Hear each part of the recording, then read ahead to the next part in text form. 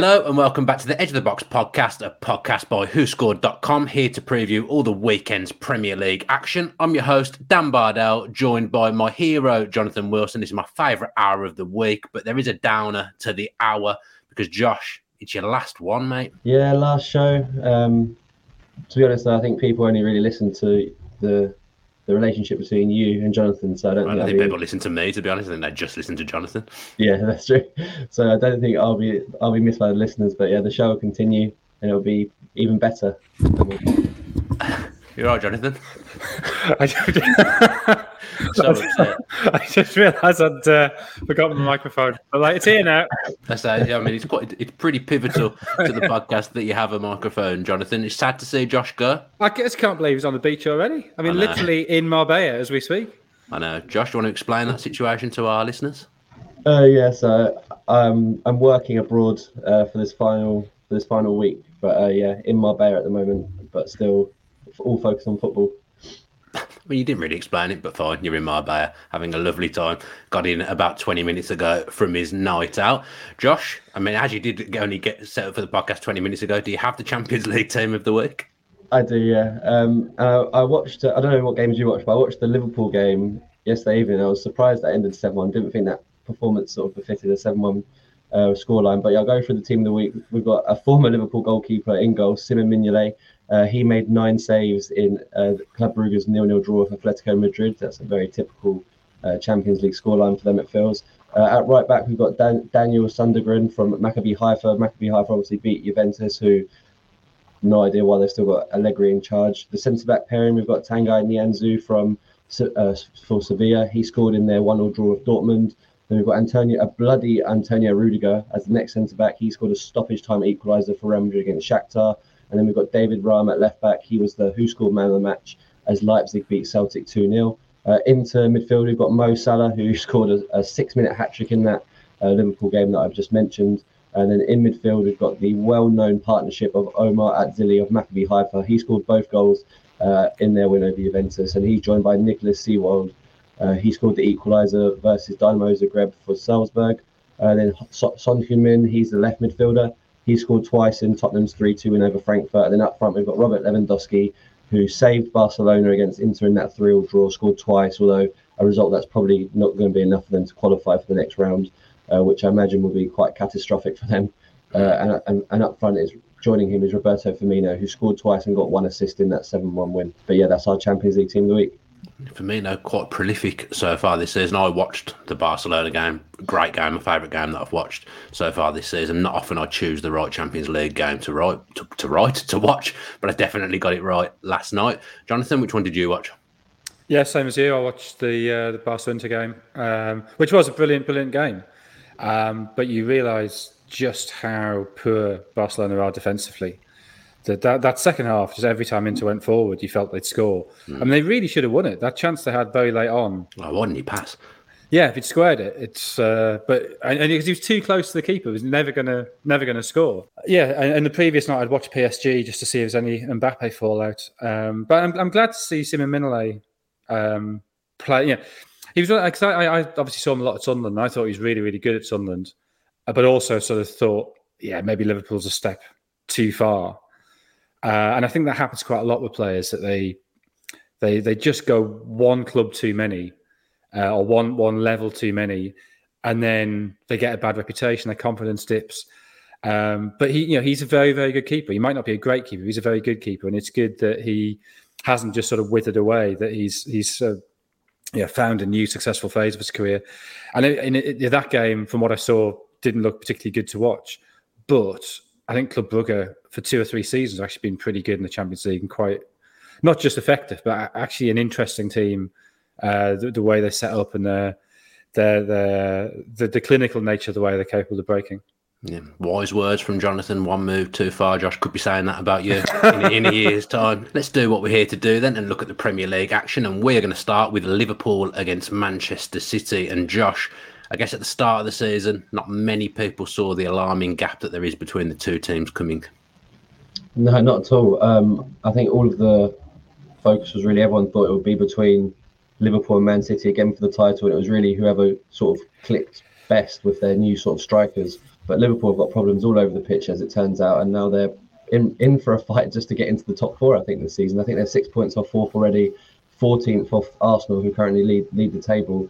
And things just seem to go from bad to worse for Liverpool. I mean, they did beat Rangers 7-1 in midweek, but I think that was more to do with the fact that Alan McGregor didn't have a great game and Rangers weren't very good, to be honest, because it wasn't really a 7-1 performance. And Liverpool still did look a little bit shaky at the back. They still did look a little bit vulnerable. Klopp went for that 4-4-2 formation again. But I'll be interested to see if he still does go for that, because Luis Diaz is obviously a big part of that. And that does suit him, that formation, because obviously he played it at Porto, and now that he's injured for the rest of the year, Trent Alexander-Arnold's out for a few weeks, but although that probably does Klopp a favour that he's out by injury rather than out by him having to drop him. Joel Matip's also out for a couple of weeks, although it was good to see Ibrahima Konate come back into the team because he was outstanding at the end of last season. But I looked into the Who Scored ratings for 2022 for Liverpool, and Alexander-Arnold's their top-rated player, Luis Diaz is second, Mane is third, and Joel Matip is fourth. Obviously, Mane now at Bayern Munich, but that's their top four players who are unavailable at the moment, heading into a game against Manchester City, who are obviously flying with Haaland. But yeah, it'd be interesting to see if he does stick with that 4-4-2, because I don't know if Harvey Elliott and Fabio Carvalho will be picked every game, and particularly in those massive games. But I think what that Rangers game showed was, if he does go with that formation, Salah simply has to be in that front two. It's been weird to watch him playing so wide, more of a creator than a goal scorer. And he showed that if you do put him in the penalty area, he will score. He only took 6 minutes to score a hat-trick against Rangers. So if he does go for that formation, then Salah simply has to be up front, I think. But then I'm not sure if he would do that because of the players that would then go on the wings. Yeah, Luis Diaz is a huge loss, Jonathan. He feels like the lightning rod for Liverpool. But I think a couple of games this season when they've needed a goal or needed something to happen, it's been Luis Diaz that comes up with that bit of magic from nowhere. They've obviously sold Mane to Bayern Munich, who could play that left-hand side role. Now Diaz out for the foreseeable as well. They suddenly look a little bit weak on that side. I guess Jota will play there if they stick to a 4-3-3, but I don't think that's his best position. So they're a bit short on that side now. Yeah, I mean, Darwin Nunez has played there for Uruguay. I'm not sure he's played there particularly well for Uruguay, but he has played in a sort of wide left role. So that is possibly an option as a sort of, I don't know, sort of in the sort of Emil Heskey role of being a big bloke attacking from wide. But Jota or Carvalho can do it. I just sort of feel that the general evolution of that forward line has been complicated, and Luis Diaz is part of that. That he came in last season in January, adapted really well. You know, everybody was talking about, it's amazing how quickly he sort of got used to Liverpool way of playing, and all of that's true. And as you say, he has scored a couple of brilliant goals this season. But him being there moved Mane into the middle, and that meant the dynamic of that front line, which whether it was Firmino, whether it was Jota in the middle, you had the centre forward dropping deep, which created space for Salah. That was broken up. So Salah last season, up until January the 2nd, which was his last game before going to the Cup of Nations, was averaging 3.9 shots per game. This season, he's only averaging 2.9 shots per game. He's just not getting into the box in the same way. Now maybe if you play the 2-3 in the middle and you have Salah in the middle, that's a way around that. But you almost think is not having Luis Diaz, is that an opportunity to go back to the old style of 4-3-3 with Firmino, who's having a very good season, dropping off? But that then means probably no place for Darwin Nunez or Nunez coming off the bench, unless he can be repurposed into that sort of big left-sided striker, which, as I say, he has done for Uruguay, albeit not entirely convincingly.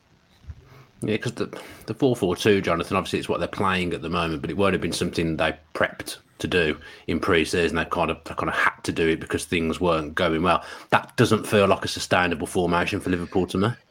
Certainly not against the best teams. I mean, you've seen them have two very convincing wins in the Champions League playing that, but against Arsenal, I mean, within a minute they'd been overrun in midfield, and you're sort of thinking, well, if they try and play with just two in midfield against City, if you've got Rodri and De Bruyne and Bernardo Silva, Liverpool just won't get the ball.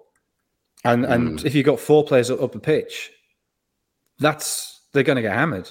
So if they do go in that double pivot against City, those wide forwards are going to have to do an awful lot of work. Now, Klopp said last week that he took Salah off after, I think it was 69 minutes he went off. And he said, I took him off because of the defensive shift he put in. Well, that was a defensive shift that included no tackles and no interceptions. So, it is true that you can defend very well without making tackles and interceptions by just being in the right place. I have to say I didn't really notice Salah doing that. And the impact Martinelli had on the game on that side suggests he wasn't particularly effective in doing that. So if they go into this City game with just the two in midfield, I think that's an enormous risk. Maybe they can just press them really hard and really high and rattle them. But I think that there's a massive downside risk to that. Yeah, and when I've watched Liverpool this season, they look like they've lacked the energy and intensity of previous seasons. Some of them look like they're running through a treacle at times defensively. I think of Fabinho, Henderson. It's not the Liverpool of old. I suggest they probably have to play. I mean, a 4-4-2 would be very risky, but I would think they'd have to play a double pivot against City anyway, in some way. But they then need another midfielder though. So yeah. I think you'd ideally you'd have Fabinho, but he's, for whatever reason, just isn't playing well this season. Henderson playing pretty deep alongside him, and Thiago sort of filling in the spaces. Yeah. That's what they'd want. I'm just not sure on form you can do that. And I that's why, they have. I don't know what the solution is. There is no obvious solution. That's why it's a massive problem. Yeah, and Klopp getting a little bit antsy in his pre-match press conference for the Rangers game as well. Josh, Darwin Núñez against Erling Haaland, then two of the bigger summer signings that we saw go through in this window. A lot's changed since the Community Shield, and everyone was going, "Oh, not sure about Haaland," but Darwin Núñez looks good. A lot's changed since then. Yeah, it has changed quite quickly. I think a lot of people in pre-season, there was a lot of sort of people quick to jump on Darwin Núñez for some of his sort of quite awful misses, and then he scored 4 goals against Leipzig, I think it was, and then he obviously scored played well in the Community Shield, and Haaland sort of had a bit of a day to forget. But I think if you looked at the finer details of that game, you saw that the movement that Haaland brought and the positions that he got into, but he just missed a couple of sort of chances that we now expect Haaland to sort of bury. But since then, Haaland's pretty much done everything perfectly, and Núñez, it has been a bit of a struggle for him. He did score against Rangers last night, but up until that point, I thought he was actually quite awful. He looks like he's working really hard, but sometimes it looks like he's working too hard when he does get chances. He sort of either rushes, or he just doesn't have the same sort of composure, or he's not showing the same sort of composure and killer instinct that sort of Haaland is showing. But yeah, it'll be interesting to see if he sort of does play in this game, because Firmino, you have to say, I don't think many people would have predicted his sort of goal scoring form this season. But you'd have to say that Firmino definitely has to play. And if they're playing in that 4-3-3, maybe he does put Núñez out wide, but it doesn't seem like that would play to his strengths, because you just want him sort of his movement sort of in more central areas, I would imagine. But yeah, it's been a bit of a strange start, a struggled start. I think he sort of has felt the pressure at times. Obviously, that red card didn't help. Klopp sort of alluded to the fact that he just needs to sort of relax a little bit, I guess, which is exactly what sort of Haaland's been doing for Manchester City all season. 15 goals already for Haaland, which would put him pretty high on the Golden Boot list last season as well. I think only 4 players finished with more than 15 goals across the whole of last season. Obviously, what day is it today? 13th of October, and he's already got that many goals, which is just ridiculous. I don't really know what else you can say about Haaland at this point. It's ridiculous what he's sort of doing. Yeah, because Haaland's so good. The other players at Manchester City aren't getting spoken about as much. Jonathan, Phil Foden, one of those players. Why isn't he an undisputed player for England? He's got 1 goal in his first 18 caps for our country, and he's just such a sensational footballer. Very little weakness to his game, but for England, we've not really seen the best of him. I wouldn't say, and you're not guaranteed that he's going to start the World Cup, but for Manchester City so far this season, and in particular recent weeks, he's been in tremendous form. Yeah, I mean, he's a brilliant footballer, and I think he's a sort of footballer that England haven't really traditionally produced. That sort of tactical intelligence, that awareness, and you saw it when England won the Youth World Cup, how instrumental he was to that. As to why he hasn't really done it for England, I don't think any footballer really has a value. I mean, maybe Haaland will be a counter to this, but very few footballers have a value in and of themselves, the value within the system in which they're playing. And for whatever reason, that England system doesn't seem to get the best out of him. And I can see why it would be difficult for players going from City, which is a very, very structured, very precise, the way you play is laid out in advance. Moving from that to England, I think, can be difficult. I think it's a very necessarily. It's not to criticise Southgate. It's just international football. You can't map it out quite as precisely, and there's really only one spot Foden can play, because Kane will always play, and if you play Kane, one of Kane's great strengths is his ability to come deep and play those balls on the turn. You don't want to take that out of his game, because that's key to his movement. That means you need a runner who goes beyond him. Well, that probably has to be Sterling. There's not really another player who does that. And then you have this sort of great squabble for places of Foden and Mount and Grealish. And actually Saka maybe could replace Sterling. That is a possibility. And so, Foden has one bad game. Well, Mount comes in. And you can't, that's not nobody's fault, because Mount, the last 2 or 3 weeks has been brilliant and is also a brilliant player. You sort of dream of a world in which Mount and Foden can play together. And I think at club level, that you could do that. You could put in place a system. You could get the centre forward who would work well with them. But Kane, I don't think, is that centre forward, or isn't, given the lack of time available. And so if Foden and Mount are constantly competing for that spot, then neither of them really are ever going to, unless they're in brilliant form, neither of them can ever be quite secure in it. And we saw the game against Germany that it was after Mount came on for Foden that England suddenly lit up. And again, that's not necessarily a criticism of Foden particularly, but when you have somebody as good as Mount in your position, then it is very, very difficult. For City, Jonathan, in your opinion, what's Foden's best position? I think probably playing wide on the left. Okay. But that's unusual, isn't it, for a left footer to play on the left nowadays? That's an unusual. Yeah, it is. But one of the ways that City now play, this is one of the things that Guardiola sort of flips around all the time. But if you think what's just, maybe this isn't quite the case now with Haaland, but if you said last season, describe the classic City goal, and it's lots of passes in midfield, then somebody slipping the ball inside the fullback for the wide forward, coming around, getting to the byline, cutting it back for somebody to slam it in from 6 yards out. Well, there you do need the wingers playing on the right side, on their orthodox side. So the left foot on the left, right foot on the right, which is a change from the way, say, Guardiola played at Bayern with Robben and Ribéry coming in onto their stronger feet, or Messi coming off the right onto his stronger left foot at Barcelona. So, Foden has played on the right, and he's perfectly good playing on the right. He can do either. But given the other players in the squad, part of me thinks that he maybe should be the most attacking of the three central midfielders, so then he's more involved in the play. But given the other players around, I think probably that wide left role. Yeah. But then that gets in the way of Grealish, I guess. So. Pep said he can play anyway. I think he even mooted that he might be able to play left back in an interview that he did recently. Pep's Phil Foden could be lining up left back one day. I've looked at my the combined team you've asked us to do, and I don't have him in that left wing position. So, is he in it though? Oh, he is in it. Yeah, I was going to say he must be in it. Josh, Manchester United fan, big fan of Phil Foden.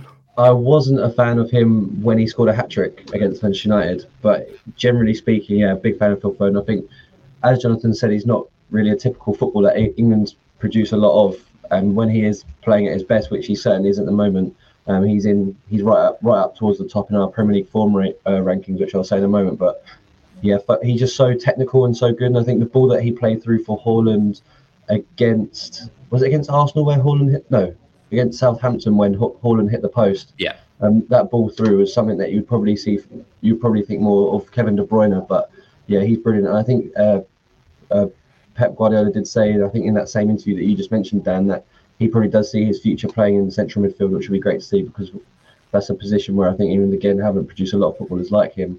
But in terms of the Premier League form rankings, Haaland's still top, as he probably will be all season. Foden's moved up to second. Then we've got João Cancelo in third, Kevin De Bruyne in fourth. So the top four are all Manchester City players, which doesn't bode too well for Liverpool this weekend. And then we've got Saka and Jesus from Arsenal, Rodri, so another Manchester City player, and then Kane, Maddison and Martinelli. So yes, I think Foden was fourth the week before, and now he's up to second. He's got 9 goals and assists in as many league games this season, playing like probably some of his best football. And it would be really disappointing if he doesn't start for England in the World Cup. He's just so good, and it is weird that his form hasn't been too good for England. But I think, as Jonathan said, there is sort of factors why that is the case. But yeah, brilliant footballer. Yeah, I mean, everyone thought Foden was going to replace David Silva when David Silva left Manchester City, but he kind of actually replaced Leroy Sané because they both left at the same time. Foden's played more of his football wide. Jonathan's teased the combined 11. I'm going to mix things up a little bit this week. I'm going to come to you first, Jonathan, for your combined 11. And I'm sure you're going to turn around and tell me you've picked a Manchester City team. But what is your combined 11? I put Alisson in goal. Okay. Just because I don't think Ederson has been quite at his best this season, but the other 10 are all City. All City. What 10 have you gone for? Well, I mean, the right back's a bit of an issue because obviously Walker's injured. So I've got Akanji at right back. Which I guess it might be an argument against playing Nunez wide left, given that you think Nunez might be able to bully a traditional fullback in the air, while Akanji's not going to be bullied in the air, being a centre back who's moved out there. So Akanji, Diaz, and then I don't understand what's going on with Laporte because as far as I understand, he's fit, but he seems not to be. Yeah, Ake seems to be preferred to him. So Ake's done well, to be fair to him. I think he's just kept his place on form in the main. He's played a lot of the big games. Yeah. So I've got Ake there, but with a sort of Laporte in brackets question mark afterwards. Then Cancelo left back, Rodri, De Bruyne, Bernardo Silva, Foden, Haaland, and Grealish. Okay, that's one thing about Manchester City at the moment. I mean, another sensational player, Cancelo. It's telling that even when Kyle Walker's injured, they haven't moved him across in the league games because he's just so good at that left back role. Now they'd rather play a centre back at right back so that they don't have to switch Cancelo. I think that's really intriguing. Josh, what's the who scored 11 then? It's actually entirely Manchester City, which is quite incredible when you consider. I thought Alisson might have been higher than Ederson in terms of rating. It's really close, but I think it's just because Liverpool do just seem to concede every single game that it's gone against them. Whereas Man City have only conceded 1 shot on target across their last 3 games, which is pretty impressive defending. Obviously, Ederson doesn't have anything to do there. So he's not doing anything wrong, not doing particularly anything right, but just because he's getting those clean sheets, it's helping him a little bit of late anyway. And then the back four, you mentioned that Cancelo doesn't get moved over. We've moved him over just because of the issue at right back. Walker's obviously injured. Trent Alexander-Arnold's obviously injured. So our back four is Cancelo, Akanji, Diaz, and Ake. We've got Ake at left back. Obviously, he has played there 1 or 2 times in the past for Manchester City. Got the same back four as Jonathan, but just in a different way. Just a different order, yeah. Just a different order, yeah. So the same back four, Jonathan. And then we've got Bernardo Silva, Rodri, De Bruyne, Grealish, Haaland, Foden.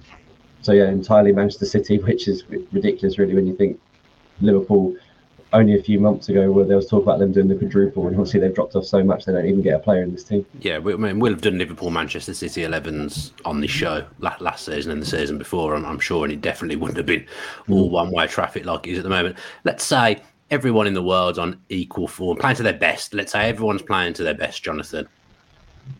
You've got it. Would you have any Liverpool players in a combined 11? If Trent said Trent's at his best, would he be your right back in a team, for example? Salah, if he's at his best, like he has been the last few seasons, does he play on the right hand side? Yeah, I mean maybe you bring in Salah Salah for Grealish effectively, so Foden would move across to the left in mine. I think it'd be pretty hard to change any of the midfield 3. Maybe you bring in Van Dijk to play alongside Diaz.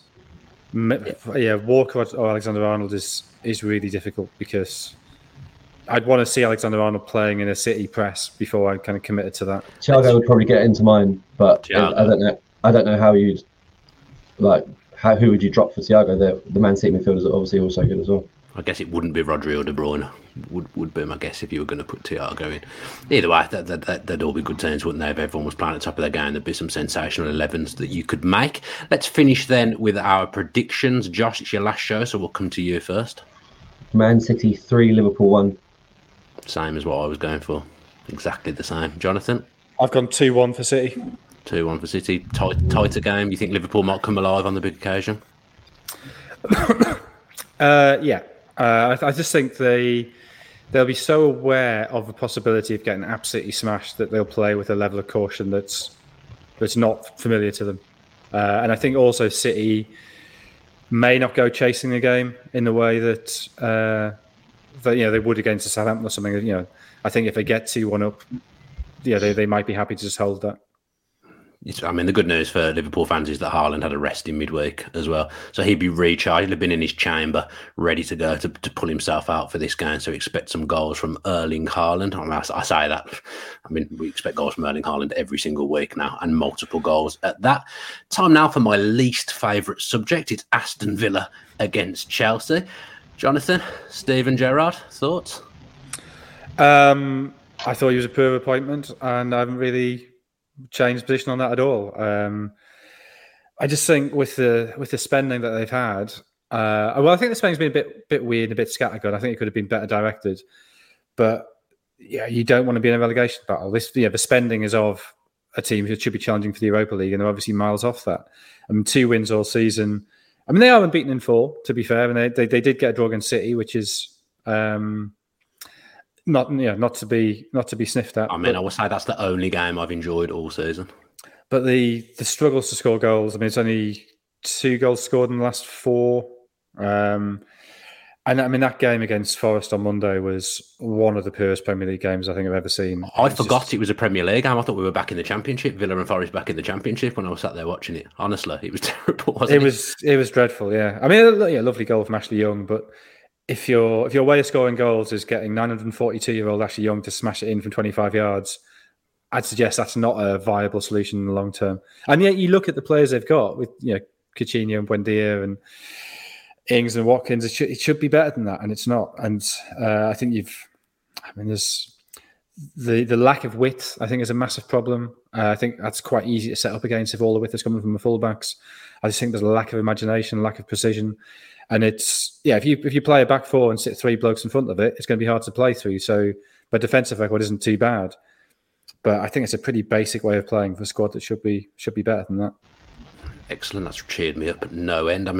Josh Jonathan talks about goals. I think Villa have got 7 players tied on 1 goal this season, which probably tells you everything you need to know. That 7 joint top goal scorers at the moment for Villa. Yeah, it's been a very difficult watch. And I think when you're playing so poorly as Villa are, I think what you want as a manager is to be tucked away in those sort of Saturday 3 p.m. slots where it's not all there for everyone to see. But I think your last 4 games have all been televised, and the last 3 of them, I think Leeds, Southampton and Forest, as Jonathan said, have just been so difficult to watch. They've been so boring. So the fact that everyone can see and dissect what's going wrong probably hasn't helped Steven Gerrard there. And I think another thing that is going against him quite significantly is that he was appointed Villa manager pretty much, I think there was a few days between him being appointed as Villa manager and Eddie Howe being appointed as Newcastle manager. And obviously Newcastle have improved so much under Eddie Howe, whereas Villa are probably, I don't know, Dan, you'll have to be a better place to say, but was Dean Smith better at the point he was sacked as Villa are playing now under Steven Gerrard? Well, Villa had lost 5 in a row, so it wasn't brilliant, but this feels pretty bad. Yeah, and it just all feels it's just so difficult. I'm not even an Aston Villa fan, but it's so hard to watch them play at the moment. And he's still insistent on picking Philippe Coutinho, who over his last 20 Premier League appearances has scored 1 goal and got no assists. So I don't know why he keeps picking him. Jordan Pickford's got as many goal involvements in that time as Philippe Coutinho, which is just what you want from Aston Villa's perspective. And if Villa's owners are as ambitious as they say they are, then I don't really know what they're waiting for. It just feels like they're waiting maybe for this unbeaten run to come to an end, and then they'll make a decision. But there doesn't seem to be any sort of signs of improvement because Gerrard's so stubborn and stuck to this sort of narrow system that he plays, which clearly isn't working, clearly isn't getting the best from his forward players. And you've actually had like a very not comfortable, but you've had a very decent set of opening fixtures and sort of only won twice from that against teams who were pretty much in the relegation zone as well at that time, or in and around that sort of area. It's just I think it's just awful. I just don't see how this improves unless a change is made in manager. Well, I used to be in the situation where all my followers on Twitter were Villa fans, so I just used to get stuff from Villa fans. I now get fans of other teams telling me that Villa are the most boring team to watch in the league, and you're right, it's because they've been on telly so much recently, and it's been drab, it's been dour. I'm very, very miserable as a Villa fan at the moment, Jonathan. It's pretty pathetic out there. On Coutinho, what do you make of that? Because he does just keep getting wheeled out, but somewhat in his defence, I would say, absolutely nobody is playing well. Not one player. Yeah, but I mean, okay, that's true. It's not a functioning team, is it? If you're not in a functioning team, your star man like Coutinho isn't going to be playing well because he isn't going to be getting the ball in the right positions and he isn't going to be getting the ball quick enough, and that's exactly what's happening.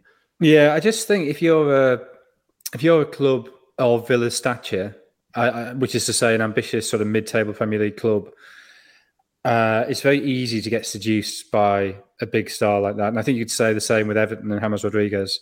It's, we've signed this sort of world-class player, this player who's, in James Rodriguez's case, had been a Golden Boot winner at the World Cup, or in Coutinho's case, had gone for 120 million that Barca paid for him from Liverpool. And now he's playing for us. This is great. But why is he playing for you? He's playing for you because he's proved himself not good enough at that previous level. And some players on the way down do find a new lease of life and they do find a new home and they do have a positive impact. But I think it's very easy for those sort of stepping stone players to drag you down with them. And you see the pattern repeat that type of player comes into a club. His first game, he'll come off the bench, or he'll set up a goal or set up a couple of chances in his first couple of games, and everybody, look, he's rediscovered his form, and then they drift away, and they're a massive drain on resources, and everybody's looking to them to provide the spark, and they don't quite fit in, and it just sort of sucks everything down. And the problem is that they're a massive liability financially because they don't have any resale value. He's probably on massive wages, or certainly comparatively high wages, and psychologically he's not sort of climbing the hill looking to the next level or thinking of dragging the club to the next level. He's trying to slow his way down the hill, and at the minute, he's pretty much abseiling down that cliff face. I tweeted this in midweek, and you touched on the fixtures as well. Villa's games have not been easy, but they have had a relatively kind opening and have yielded the lowly points total that they have. It's my belief at the moment that Villa carry on the way they are. They want to be that top half team, but there is far more chance of being in a relegation battle. And if Villa were in a relegation battle, this isn't a dig at the players, but I don't think that's a side that's equipped to be in a relegation battle, if that makes sense. I think it would be a massive, massive shock to the system for them if they sort of do end up sort of loitering around that bottom three deep into the second half of the season. And it would be a massive shock for the club as well, because I think, as we've said already, that the ambitions are to push back into Europe, and they're just so far away from that. And it just feels like everything Gerrard's sort of doing just sort of isn't sort of working, even to the fact of replacing Tyrone Mings as captain. I can't imagine that's done tremendous things in the dressing room, especially. All he's done is put the weight of the world on John McGinn's shoulders instead. That's all he's done. Yeah, and he's still picking Mings, which I imagine he probably didn't want to do. I imagine the thought process of taking him, the captaincy off him, was because he wasn't going to play as much, and obviously now Diego Carlos is out, he has to play Mings, so it's just a bit awkward. And we've said it before in another show when on Aston Villa about Michael Beale, and I know you said that Villa weren't playing particularly well anyway when Michael Beale was there, but you see QPR now. It was a bit better than this. You see the sort of the work that he's now managed to sort of do at QPR. I think they're joint top of the championship, but third in the table. Maybe Steven Gerrard is still missing that connect on the training ground for someone that can sort of do the proper coaching. I know he's obviously brought in replacements, but it's not going well. So maybe there is actually something there about the absence of Michael Beale in that respect. But yeah, I would be shocked if Villa sort of don't pick up the performances and they sort of don't start winning games well. I'll be shocked if Gerrard's still there at Christmas, because something does need to change. Otherwise, like you say, you will have to be looking over your shoulder at that sort of bottom three. I just think it's such a weird setup. I don't think your assistant manager or your coach leaving should have the huge impact that it apparently seems to be having at Villa. I don't like that at all. I do think that point about Christmas is key, though, isn't it? That I do wonder now if a lot of managers, a lot of clubs will think there's no point sacking somebody before the World Cup because whoever comes in, there's just no time to put it right. Whereas the World Cup gives you this 5-week window to go off and find another manager and let them get in and work out what's going on with a little, almost sort of a mini pre-season, albeit with several players away. But they can sort of get their feet under the table a bit before the games start again. If I was a manager, I'd almost be annoyed at getting a job when the World Cup's on. You got all that football on TV, and then suddenly you get a new job, and you got to think about that instead of just enjoying the World Cup. I'd be a bit annoyed if I was an out of work football manager. I mean, try being a journalist during a World Cup. No, that's true. That's true. What do you mean, try being a journalist during the World Cup? I am one. I am one. Let's look at Chelsea now. Ruben Loftus-Cheek. You just always think he's just a squad player for Chelsea. You know, he fills the homegrown quota. He's not really going to be a big player for them, Jonathan. But he plays almost every game and has done for a few years now. Not really mentioned with England, though. I mean, the right backs are picking up injuries like they're going out of fashion, and Loftus-Cheek has played some football at right wing back. Is he an outside chance for England? Yeah, I think actually not a bad chance for England now. I mean, the issue with him not great either, is it? Yeah, exactly. And he's been playing centre midfield recently for Chelsea and been playing very well. I mean, the issue with him has never been his ability. It's just been he can't stay fit. But he was in the last World Cup squad, so Southgate clearly liked him then. I don't see any reason for that to have changed. It's just been that he hasn't played regularly. But you look at that central midfield and yeah, Henderson's been injured and isn't playing well. Calvin Phillips is injured and we don't know if he's going to be back. Bellingham's very young and isn't quite as defensively minded as you might like as the player to play alongside Declan Rice. So I think he's got a very good shout of getting in as a sort of auxiliary central midfielder, but he can also cover on the right, which is necessary because, who knows how many right backs England will have left by then. Walker's injured. Alexander-Arnold, who I'm not sure should have been in the picture anyway, but he's injured. Maybe Ben White comes in, but he's not really a wing back. He's somebody who can play on the right of the three centre backs, which isn't what he's doing at club level. I think as a sort of almost as a joker, as a sort of cover role player, Loftus-Cheek has got a good shout. Yeah, he's a kind of player as well that I think suits international football. He's quite unique. You know, he's a big guy. Which is well. I mean, and this sounds very basic, but being a big guy helps in terms of set plays. And if England are to do anything at the World Cup, set plays will be important. You're talking to two big guys there. We know it helps, don't we, Josh? Have you enjoyed watching Loftus-Cheek this season? Yeah, I think, like you say, he's been a player that you sort of have forgotten about. Not forgotten, but he's always been sort of in and out of the picture because of those injuries. And he's 26 now, which is obviously isn't old, but because we've read and seen and heard so much about him during those early stages of his career. Now he's 26. It feels like maybe he missed his moment, which is harsh because he is, like I say, he's only 26. But he's played. I think he's featured in all but one of Chelsea's games this season. He was clearly trusted by Thomas Tuchel, and he's clearly trusted by Graham Potter, both excellent technical coaches.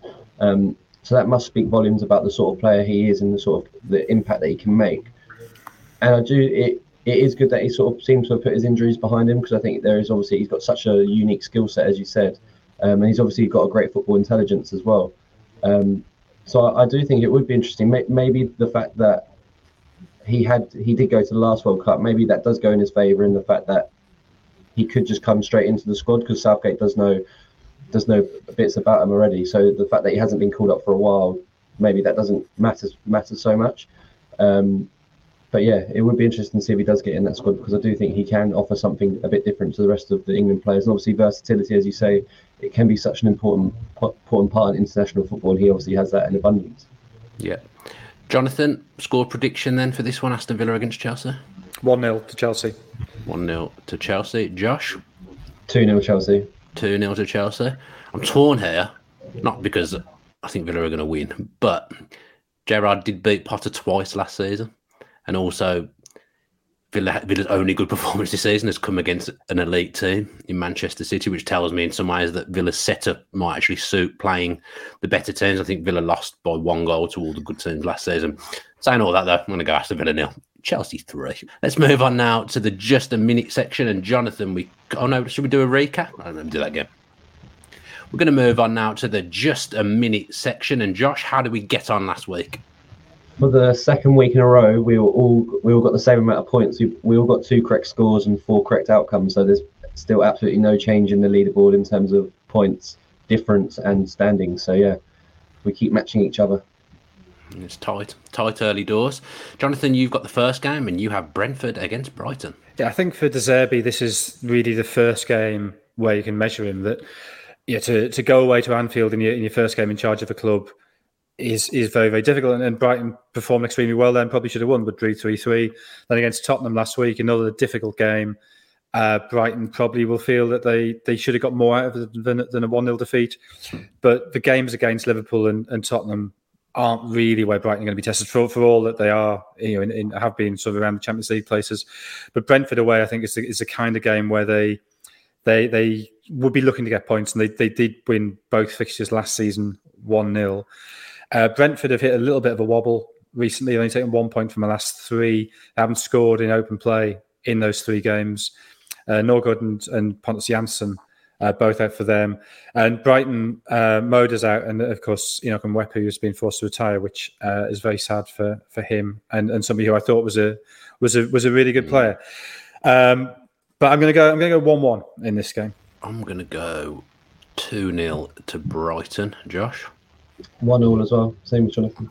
Don't worry though, Brentford fans. I think you're at Villa Park next weekend, so all those bad runs will come to an end. Josh, you've got Leicester against Crystal Palace. Yeah, it seemed like Leicester were back on track when they beat Forest 4-0, and then they obviously took the lead against Bournemouth last weekend, but then they ended up losing. So it seems like they're still very much in a bit of a problem. It also seems like Jamie Vardy's days as an elite Premier League goal scorer might be coming to an end now. No goals yet this season, and he's only had 10 shots in 9 appearances, which is quite low. Whereas Patson Daka has obviously scored in back-to-back games now, so he might now finally have the chance to become Leicester's sort of first-choice striker. Brendan Rodgers will be without Wilfred and Ndidi, Castagna and Ricardo Pereira again this weekend, and Ryan Bertrand and Nampalys Mendy are also sidelined.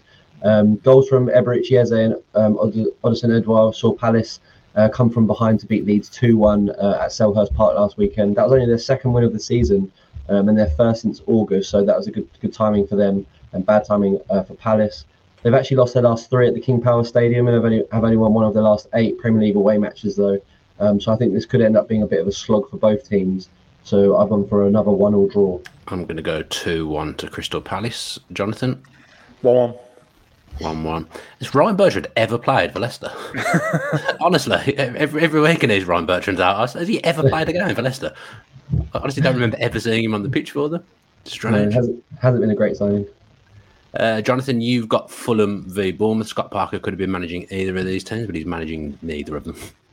Yeah, clash of 2 promoted sides who've both had slightly odd starts to the season. I say that Fulham, they were cruising on 11 points after 7 games. Everybody sort of saying, they've worked it out. They're much better this time, and then they've lost their last 2.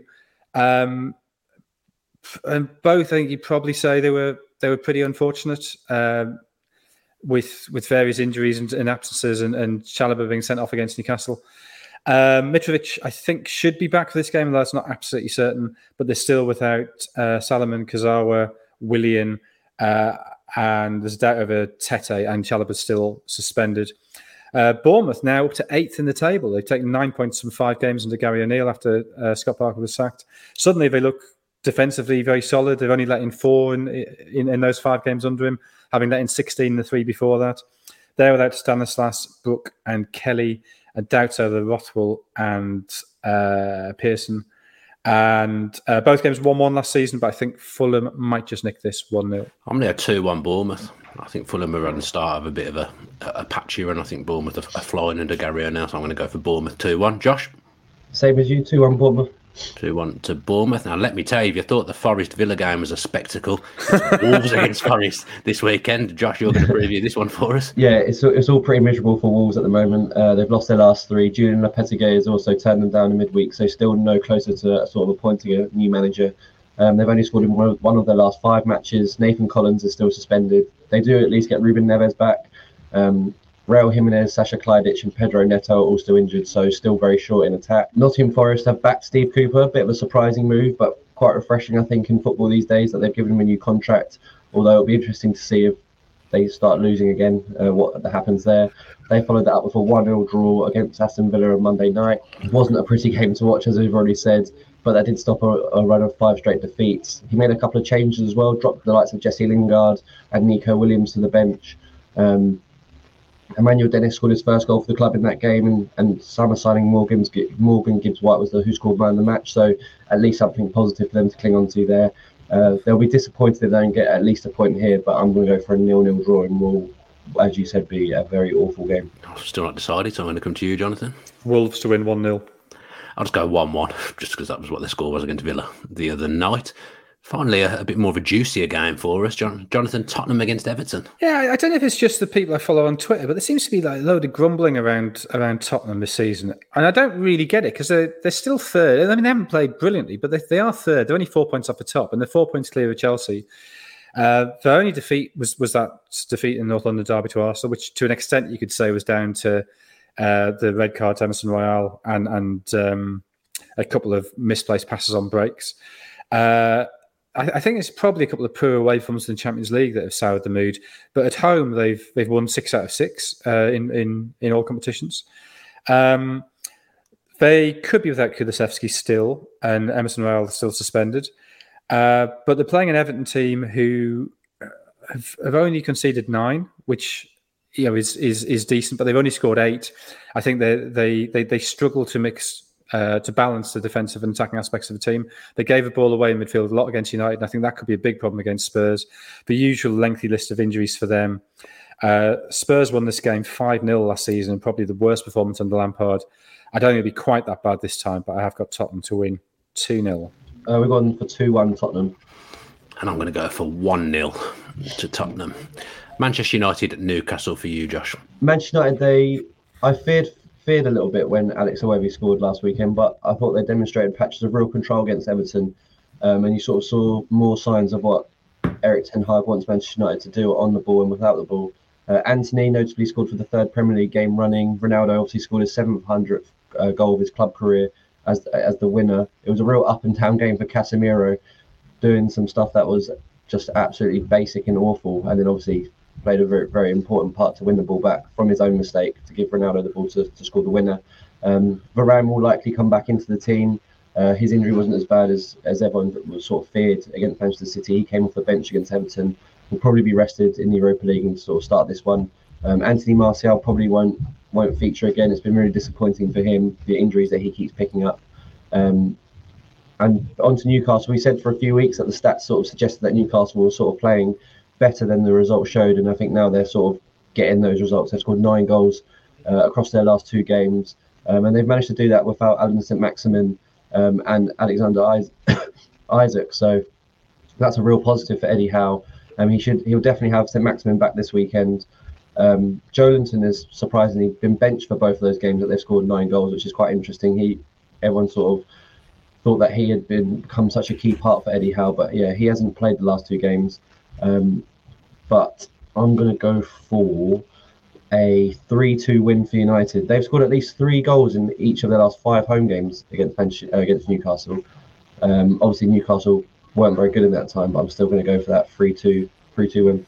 I'm going to go 2-1 to Manchester United, Jonathan. Yeah, same as me, 2-1. I feel like I've predicted a lot of 2-1s there. I feel like most of my predictions have been 2-1 so far. Jonathan, your final game in the Just a Minute section is Southampton against West Ham. Southampton have now lost 4 in a row. They've only scored 1 in that time. Now, last week losing to City 4-0, no great disgrace in that, even if they had drawn against them twice the previous season. But they've also lost to Wolves, Villa and Everton in that run, which is not encouraging. So Ralph Hasenhüttl is yet again under pressure, although he does seem to spend most of his time under pressure and then keeps on pulling out results just when he needs them to keep his job.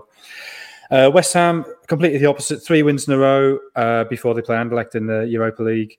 I think there's a sense that all those summer signings, or at least some of those summer signings, are starting to settle. Scamacca's now scored in his last 3 games. Having said that, they were pretty lucky against Fulham. Pretty debatable penalty, and then 2 goals where a hand appeared to be used in the build-up. One of them wasn't seen by VAR, and one of them was apparently in the wrong phase of play. Having said that, they're now up to 13th. Those relegation worries perhaps starting to fade. 3 points above Southampton. Southampton did do well against West Ham last season. They beat them 3-2 at London Stadium, beat them 3-1 in the Cup, and it was 0-0 at St Mary's in the league. And I think it might be tight again, so I'm going to go 1-1. 2-1 West Ham. 2-1 West Ham, and I'm going to go for 2-0 to West Ham United. Josh, big moment here. Your last ever contribution to the Edge of the Box podcast, unless your move doesn't work out and you come back. It's Leeds v Arsenal. Leeds have suffered 4-1 defeats in 4 of their last 6 home matches against Arsenal, and I'm pretty sure we'll see something similar here. They're winless across their last 5 in the Premier League after last weekend's 2-1 defeat to Crystal Palace. Things not going too well for them at the moment, and they probably don't want to be facing their league leaders right now. Arsenal obviously beat Liverpool 3-2 last weekend to stay top of the table, and they do have a decent chance of maybe extending that lead at the top with City to play Liverpool later on Sunday. They've won 9 of their first 10 matches in all competitions, and I'm going to go out bold with a 5-0 win for Arsenal. I was thinking of going bold for this. I was going to go 4-0 to Arsenal, so I'm going to stick with that. Jonathan? 2-1 to Arsenal. 2-1 to Arsenal. So that's your last ever prediction, Josh. Someone's going to be coming in and obviously taking on the predictions that you've already done. And it puts me and Jonathan in a difficult spot. So if who scored winning, it's kind of meaningless. It's been different. Mind you, I suppose it was different people predicting last season because it flitted between you and Martin. So I suppose in that respect, it hasn't changed. That does us then for this week's Edge of the Box. Thanks ever so much for tuning in and watching us. Josh, it's been a pleasure podcasting with you. Jonathan, have you got anything you'd like to say to Josh on his last pod? Yeah, it's been a great pleasure, and good luck with the future. Yeah, good luck in the new role, Josh. Be a surprise to me who's replacing him next week, because at the moment I don't know who it is, so I look forward to that. We will be back next week, I imagine on Friday, because I think there's games in the Premier League in midweek, so get your post notifications on and subscribe to the channel to know exactly when the video's coming out. Enjoy all the football, and as ever, please stay safe.